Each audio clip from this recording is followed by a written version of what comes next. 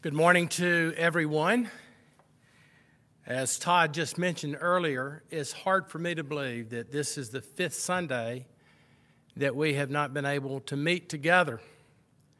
And just yesterday or a few days ago, the governor has extended the shelter-in-place order until the middle of May, and so that means our time together has been delayed. It's an extraordinary time. I heard yesterday that Stephen King made the comment that he wished everybody would stop saying, "This is like being in a Stephen King novel." But that's how strange this is. But one of the things that the pandemic has surfaced, and one of the fallouts, is how it's disrupted the patterns, the rituals that we have in our life, things that we do that make life manageable, make life predictable. And some of those rhythms, like children getting up early in the morning, you going to the coffee shop on the way to work, your weekly dinner with your friends or lunch with your friends. Now that has gone, that has shown us that we cannot plan life the way we want it to be, that in many ways that our lives are not in control at all, and this pandemic has showed that, but ultimately it is God who showed that. And so many of you find yourselves with a lot of emotions like anger or anxiety or fear or frustration. So how do you feel on this Easter morning? Well, it's Easter.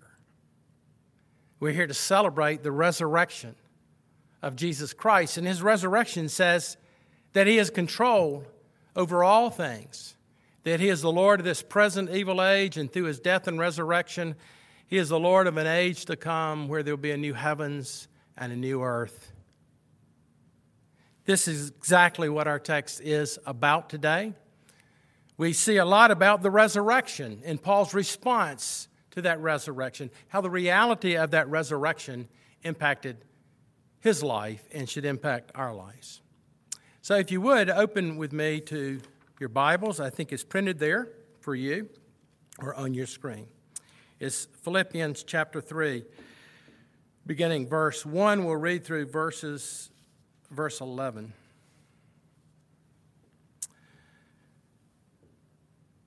Further, my brothers and sisters, rejoice in the Lord. It is no trouble for me to write the same things to you again, and it is a safeguard for you. Watch out for those dogs, those evildoers, those mutilators of the flesh. For it is we who are the circumcision, we who serve God by the Spirit, who boast in Christ Jesus, and who put no confidence in the flesh, though I myself have reason for such confidence. If someone else thinks they have reason to put confidence in the flesh, I have more. Circumcised on the 8th day, of the people of Israel, of the tribe of Benjamin, a Hebrew of Hebrews. In regard to the law, a Pharisee, asked for zeal, persecuting the church, asked for righteousness based on the law, faultless. But whatever gains to me, I now consider loss for the sake of Christ. What is more, I consider everything a loss because of the surpassing knowledge of knowing Jesus Christ, for whose sake I've lost all things. And I consider them garbage that I may know Christ and be found in him, not having a righteousness of my own that comes through the law, but that which is through faith in Christ, the righteousness that comes from God on the basis of faith. I want to know Christ. Yes, to know the power of his resurrection and participation in his suffering, becoming like him in his death, and so somehow attaining to the resurrection from the dead. This is God's word. Let's pray together.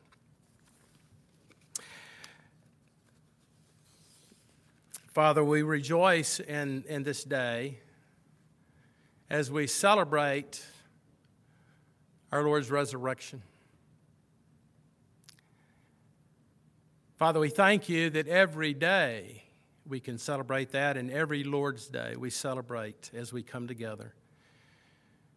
As we look to Christ, who has made all things through his life, death, and resurrection. So, Father, we ask that you would bless this time as we look at your word. Not only that we would see Christ with our eyes as we look at your word, but that you would move our hearts to embrace him and to rest in him.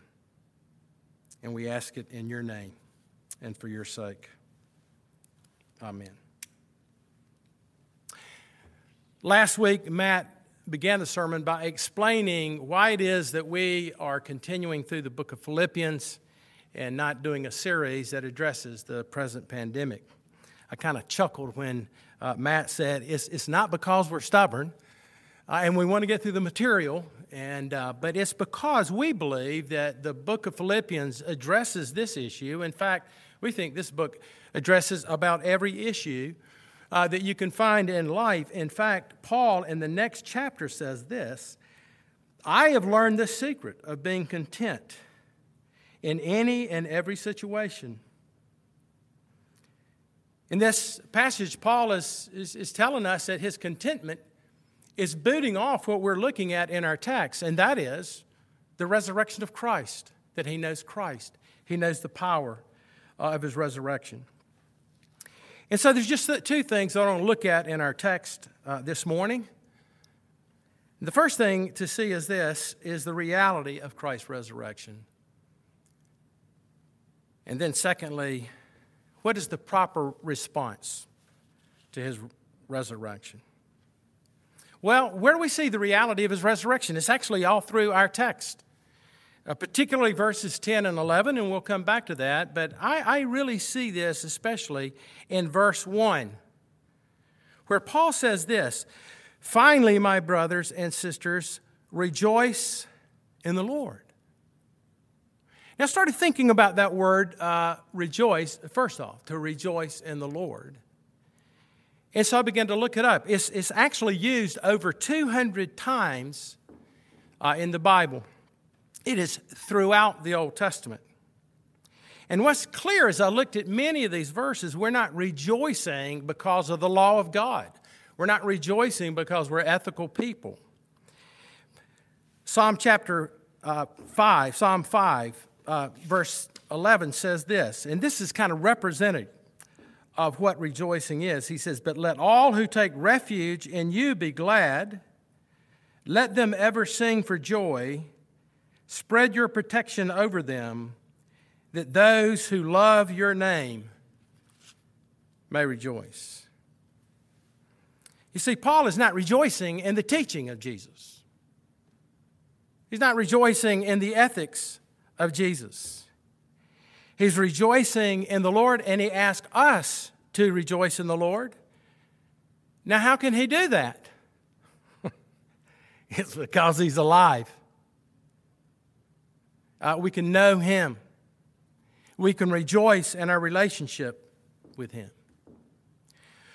Well, why would he interject this right here in the middle of this letter? It's right in the middle of the letter that he says, finally, brothers, rejoice in the Lord.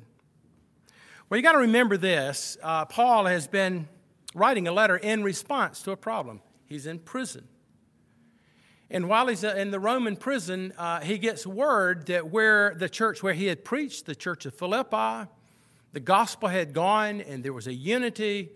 Well, there was beginning to be disunity. There were beginning to be factions within the church. And Paul is concerned about this. In fact, in chapter 4, he says that we are to be citizens. We are citizens of heaven. And we're to reflect that citizenship as God's people. But rather than bearing the fruit of citizenship, they were just beginning to look like the world, who live for this world, and living for this world rather than for Christ creates the tensions, creates the disappointments, creates the anger and the frustration. And we see this in verses 2 through 6. We see the source of their disunity was the false teaching that had perverted the gospel of free grace. They taught that believing in Christ in His atoning sacrifice is not enough. That's too easy. But we not only need to believe in Christ, but we must return to the law of Moses. And so it turns the gospel from Christ alone and what He's accomplished in His life, death, and resurrection to, yes, Jesus died plus. The Apostle Paul, throughout his epistles, but particularly in the book of Romans and the book of Galatians and a host of other letters, taught that the purpose of the law was to simply expose the virus of sin. And the law is not to be some compact, it's not to be some antidote to the virus that's there, but it is to expose our great need and to point us to the Lord Jesus Christ, who alone is the antidote, that He is the end of the law. And so when Paul met Jesus Christ on the way to Damascus, he didn't understand all these scriptures, but he met Jesus, and whatever Paul believed before was wrong because Christ is risen. But then he began to study the scriptures as he was called to be an apostle. And what he discovered in the scriptures is that Jesus is the end of the law, that He is the gift of God's righteousness to us. And so Paul is able to say, hey, listen, these men that they talk about their pedigree or spiritual pedigree, I can do them better. But whatever gain I had in my pedigree or my education or my righteousness, I now consider garbage and rubbish. And so he says, rejoice. Rejoice for what Christ has done and all that He's accomplished in His resurrection, that He is the mediator of a new and better covenant, and we can be clothed in the very righteousness of Christ, our risen Lord. Let me illustrate it this way before I come to the second point. Many of you know I'm the youngest of 6 boys. And I always got hand-me-down clothes. I thought they were great because they were new to me. I thought what my brother wore was cool.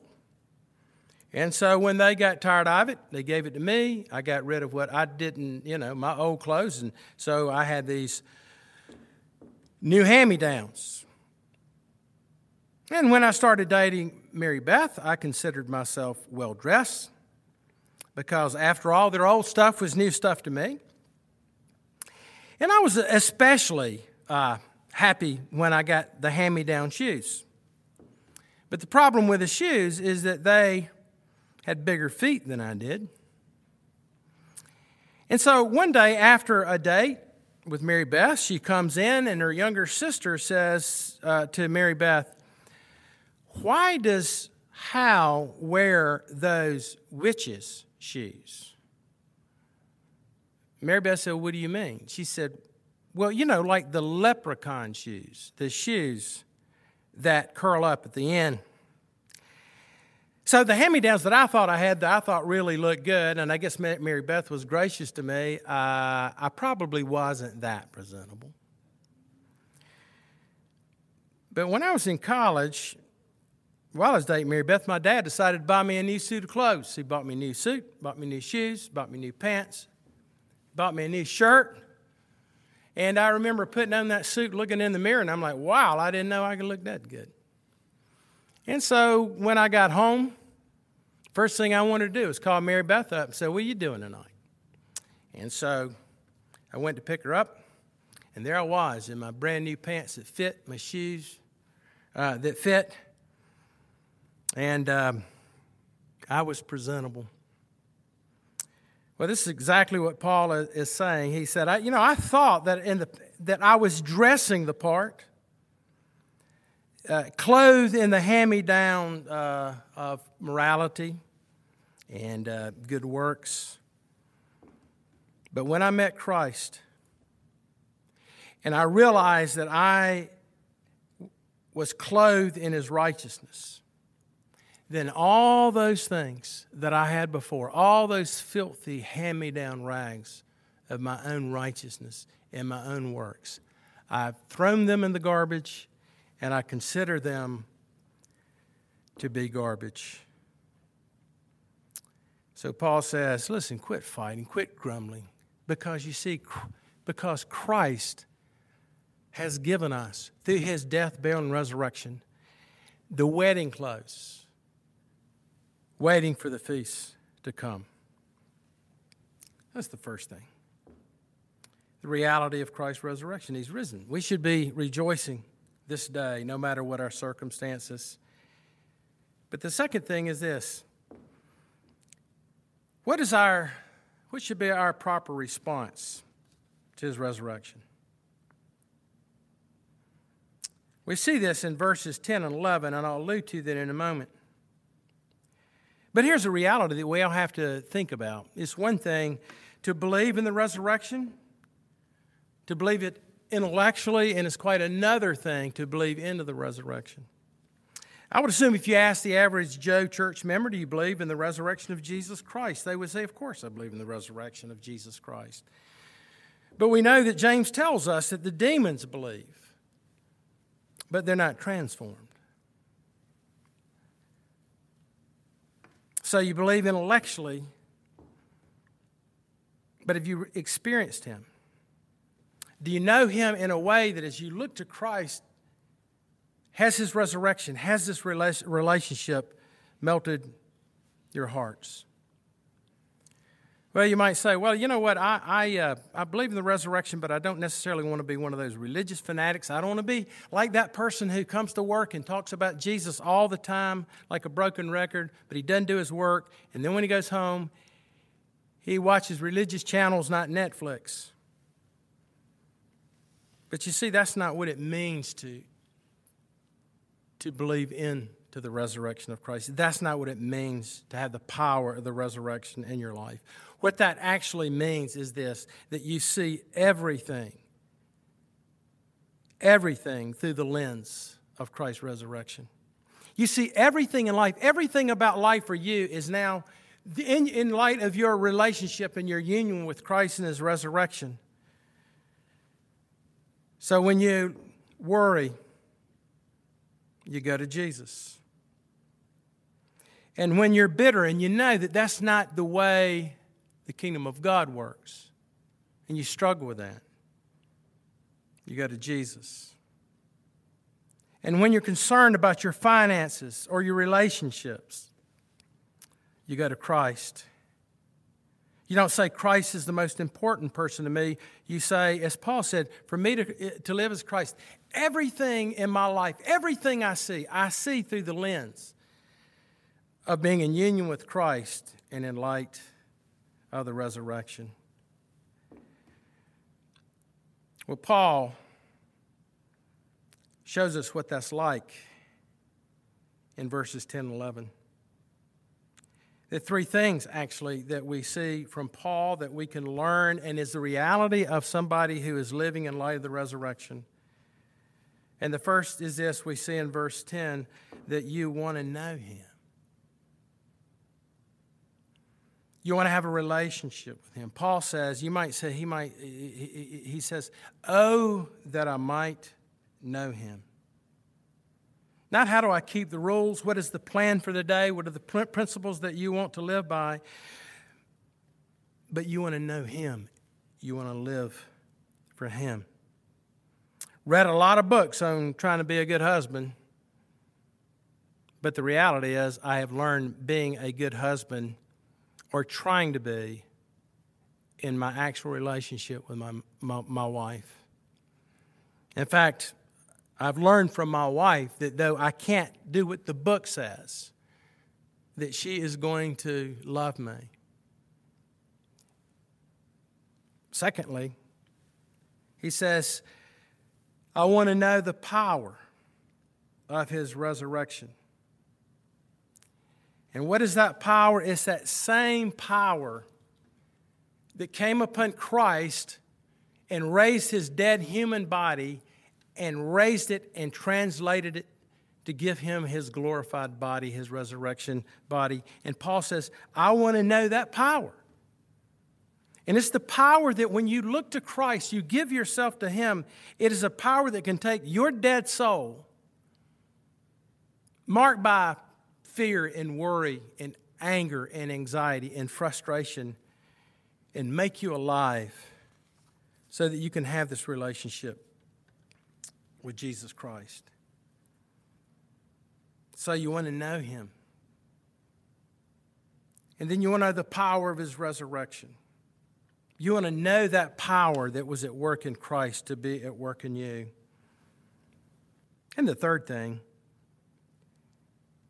that's the indicator not only that we have an intellectual understanding, but we've actually met Jesus, been saved by grace through his resurrection power, and that is this: you want to fellowship in his sufferings, that I might know him, the power of his resurrection, and the fellowship of his sufferings.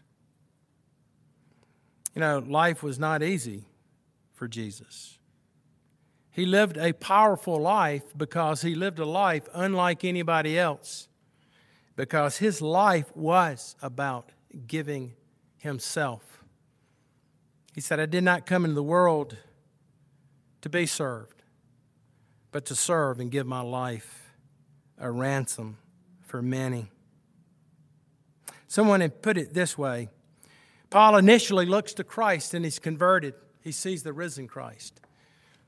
But what he's saying in this text, in the sharing and the suffering of in the fellowship of his suffering, is now he is looking back to the cross. And that as he lives in this life, in light of the resurrection, he gives himself to Christ to be crucified with him, so that Paul's able to say, the life that I now live, I live by faith in the Son of God who loved me and gave himself for me. Well, I want to close with a story I read today. It's a very powerful story. It was told by a doctor in Italy, and he is working in one of the hot spots. And most of the physicians that he is working with are atheists. And he was describing how these atheist doctors were under this enormous shock because of the onslaught of death. These doctors believed that science, he said, had eliminated God from intelligent human beings, and exhausted by their work, in which two of these doctors died. A 75-year-old pastor was admitted a couple of weeks ago. And while he was there, though he was laboring in his breathing and he was very sick, he would go around reading the scriptures to the other suffering patients, holding their heads as they died. And these atheistic doctors, he said, were so intrigued that they began listening to him reading the scriptures. Finally, surrounded by the reality of death, including the death of the pastor that they were watching, they began to pray that God would come to their aid. And they discovered the peace that comes from knowing Jesus Christ. This is the power of the resurrection. This is what Easter is about. May we give ourselves to him and rest in his resurrection power. Amen.